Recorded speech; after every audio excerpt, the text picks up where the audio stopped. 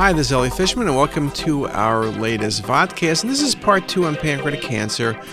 And last time I left off, we were talking about some of the things we look at when we're looking at involvement of the pancreatic tumor and some of the decisions we need to make before we have patients go to surgery. And here's just a good example. We look at adjacent organ involvement. Probably the duodenum is the most common, usually second portion of the duodenum, because most tumors of the pancreas are in the pancreatic head. Duodenal involvement does not make a patient unresectable, of course, because in a Whipple's procedure, you resect the duodenum. On a patient with a distal pancreatic cancer in the tail, involvement of the spleen or splenic artery or vein doesn't matter because that's easy to sacrifice. Once you have extension to the kidney, once you have extension to the colon, it's more problematic. And sometimes the stomach you can resect, but usually patients who have gastric involvement, usually it's a more extensive tumor, though not always. And here's an example of a tumor involving the body and tail of the pancreas and extending posteriorly by the patient's SMA, by the left renal artery, and by the kidney. And you know that patient's just not going to be resectable. When tumor goes all the way back to the aorta, that's very problematic. It's just not something one can clear off. And here's just some very nice views showing that. I mentioned the second portion of the duodenum. In this patient, the obstruction was at the fourth portion of the duodenum by the ligament of Treitz. Sometimes the presentation of bowel obstruction or gastric outlet obstruction is really a tumor of the pancreatic tail, which directly invades in and obstructs the duodenum or proximal jejunum. And here's just a very nice example. You can see vascular invasion. You can see the tumor encasement at the ligament of Treitz, narrowing of the bowel, tumor infiltration, and both arterial and mainly venous involvement with occlusion of the splenic vein, involvement of the SMV, and involvement of the portal vein. Larger tumors like this one, you can see tail of pancreas into body, directly invading the spleen, directly also invading the stomach. There's also a subtle liver met. These are not the patients who are going to be resectable, typically chemotherapy. This tumor also extends near and involves a portion of the celiac axis. It's interesting, things haven't changed over many years in terms of the errors we have on CT in looking at pancreatic adenocarcinoma. Challenges we have, small liver mets, particularly on the surface of the liver. We're much better at vascular encasement, but at times it can be difficult. It's kind of a borderline thing, and adenopathy. But the presence of nodes, unless it's massive nodes and the nodes are particularly far from the pancreas, that's not going to change whether a patient is resectable or not. It will basically change more of the outcome. So again, very important to think about this multidisciplinary approach. And as we go forward with some new chemotherapies, some new planning of surgery, all sorts of new things, multidisciplinary imaging in pancreas and across the board in oncology is going to become critical. Now, what are some of the potential pitfalls? I always like to mention some of the things that can challenge us. Once a patient gets chemotherapy and radiation therapy, our accuracy of defining resectability becomes much more difficult. There's a tendency to overestimate extension of disease because of the local changes that may be related to that. So again, it's very important to be careful, but also to recognize that you may overcall the extent of disease. Typically, the situation these days is once patients get therapy, if the lesion does not change over a few months, then we assume it's fibrosis, and this is often the case. The question about using PET-CT is something that is being considered, and occasionally that may be helpful as well. This article by Morgan, until more prospectively gathered data is available, we suggest for patients with locally advanced pancreatic cancers that are downstaged by neoadjuvant therapy that denial of the option of surgical cure by overestimation of the degree of vascular involvement, particularly venous, should be minimized. So when it's borderline, the patient will go to surgery. Now, another pitfall that we've seen many times is autoimmune pancreatitis.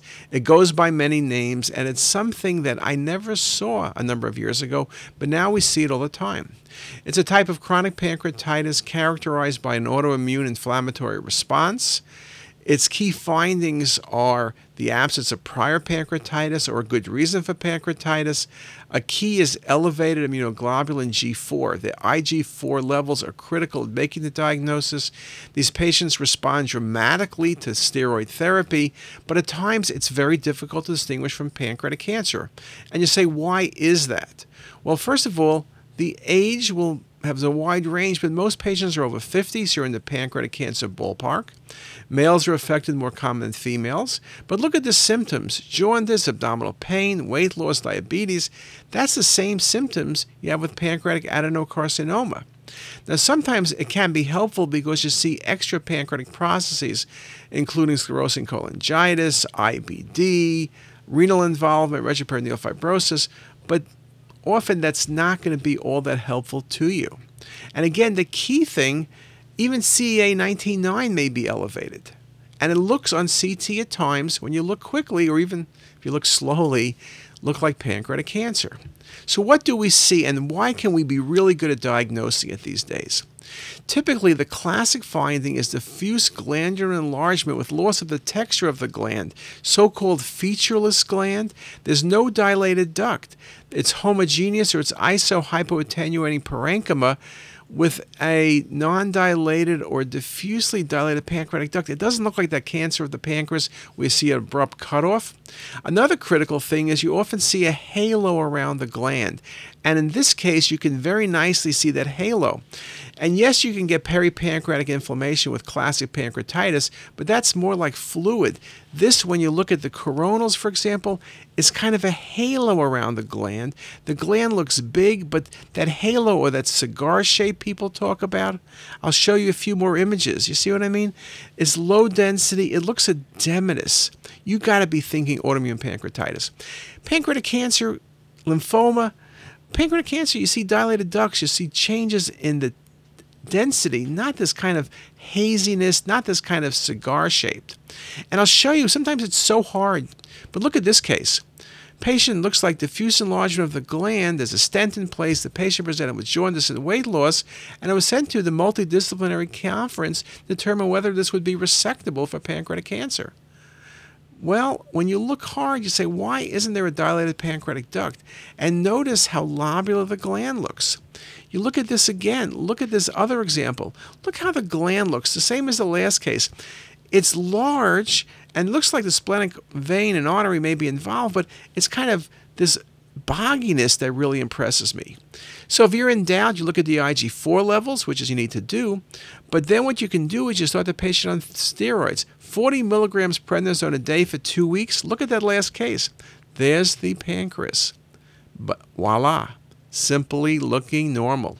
Here it is side by side, pre and post treatment. A very, very important diagnosis because you can save the patient from a Whipple's procedure. I will tell you, we never knew about this diagnosis. Often the only way we knew the patient had it was on pathology after a Whipple's procedure or distal pancreatectomy. Now we've been able to diagnose many cases.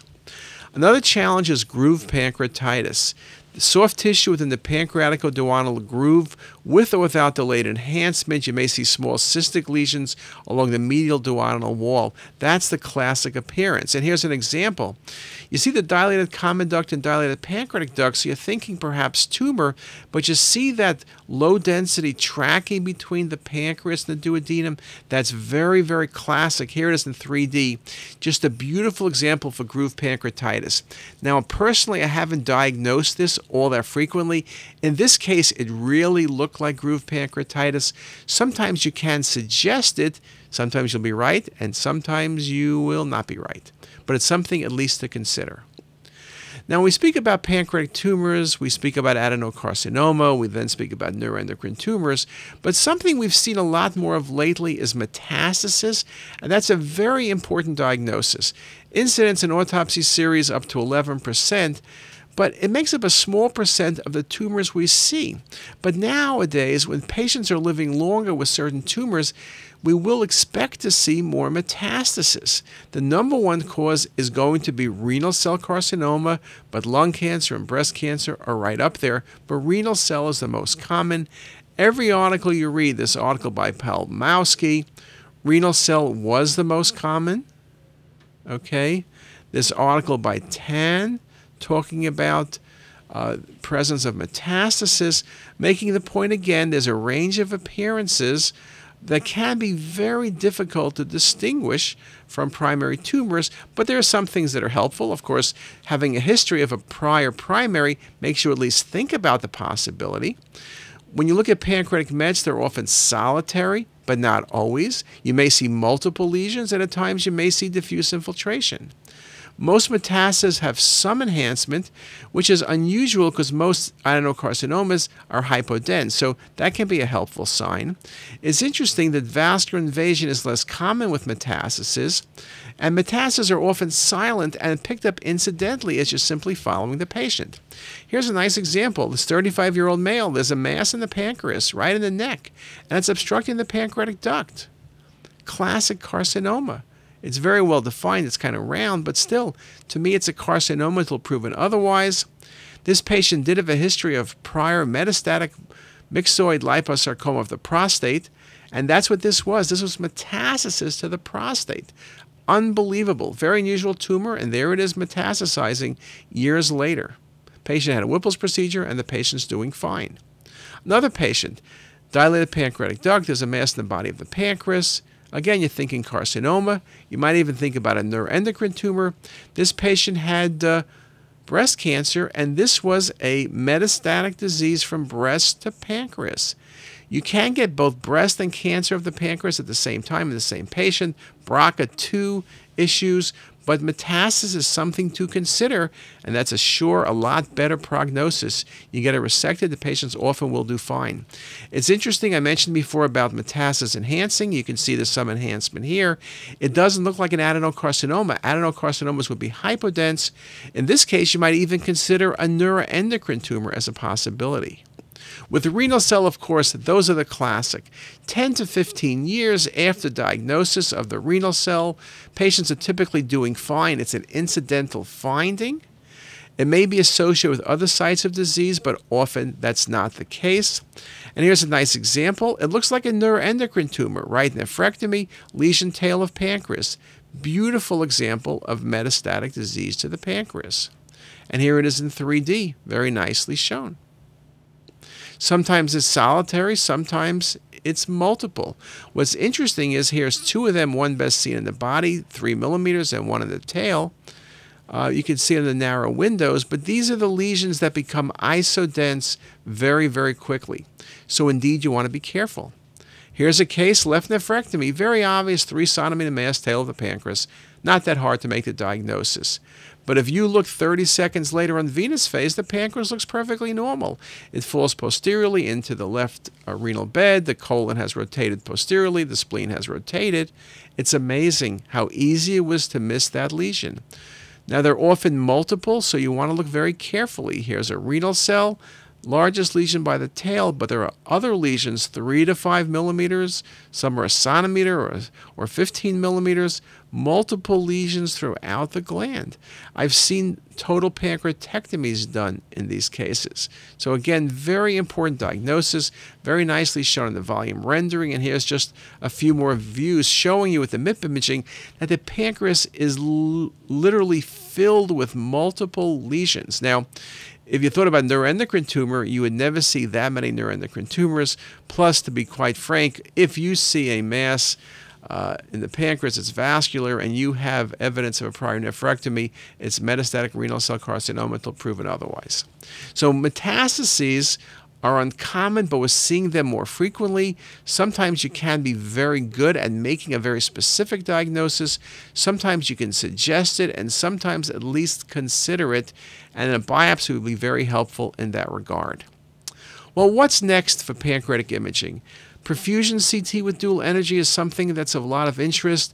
Texture mapping perhaps can determine response to therapy or suggest what tumors might benefit from certain chemotherapies. Dual energy CT, PET CT scanning are all things that are being looked at. Tumor angiogenesis is essential for cancer growth and provides an attractive target for oncologic therapies. This is where perfusion may indeed become very important. Perfusion represents the alteration of blood flow and blood volume and permeability, and this may be very, very important in determining what tumors respond to what drugs. And we've seen this with other tumors. Perfusion may allow prognostic biomarker and response prediction. It may allow predictive biomarkers prior to therapy. We may be able to better define assessment of enhancement, which responds and corresponds to response. And again, we can improve our response assessment, not just looking at tumor size. That whole area of tumor angiogenesis is essential for cancer growth and provides this attractive target. Very, very important. Now with PET-CT, lots of interest about being able to look at PET. Is it a good way of looking at successful response to therapy? Lots of work being done in that area. This whole idea about texture mapping is being used in other tumors, colon cancer. We've used it in liver. We've used it in kidney. It allows one to look at features of the tumor and perhaps be able to predict things. Like in colon cancer, it can predict who will have a poor 5-year survival. There's a lot of work being done, and I won't go into colon cancer, but it's important to really be looking at some of these new techniques. Now, when you look at pancreatic cancer and we think about techniques, we have to make certain that any new technique become widely available in the community, be easy to execute quality studies if protocols are defined. It needs to be reasonably priced and access to data readily available. I think it's very important that you will see the bigger centers having a bigger impact.